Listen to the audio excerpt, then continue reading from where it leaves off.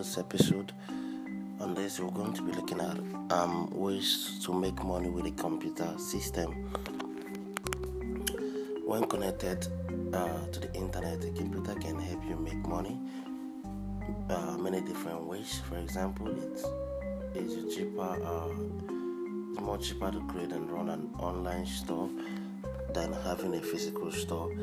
Also, once online, your store on products has a global audience and you can sell to anyone in the world.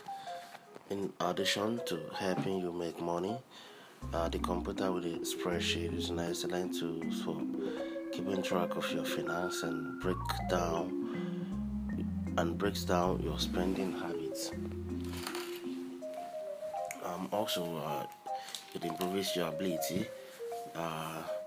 If you're not the best speller, having poor grammar, not great at maths, and have great memory, or need help with something else, by using all of his computer ability, you can improve all your abilities. Or if you have a hard time learning, you can rely on the computer to assist you. Computer can do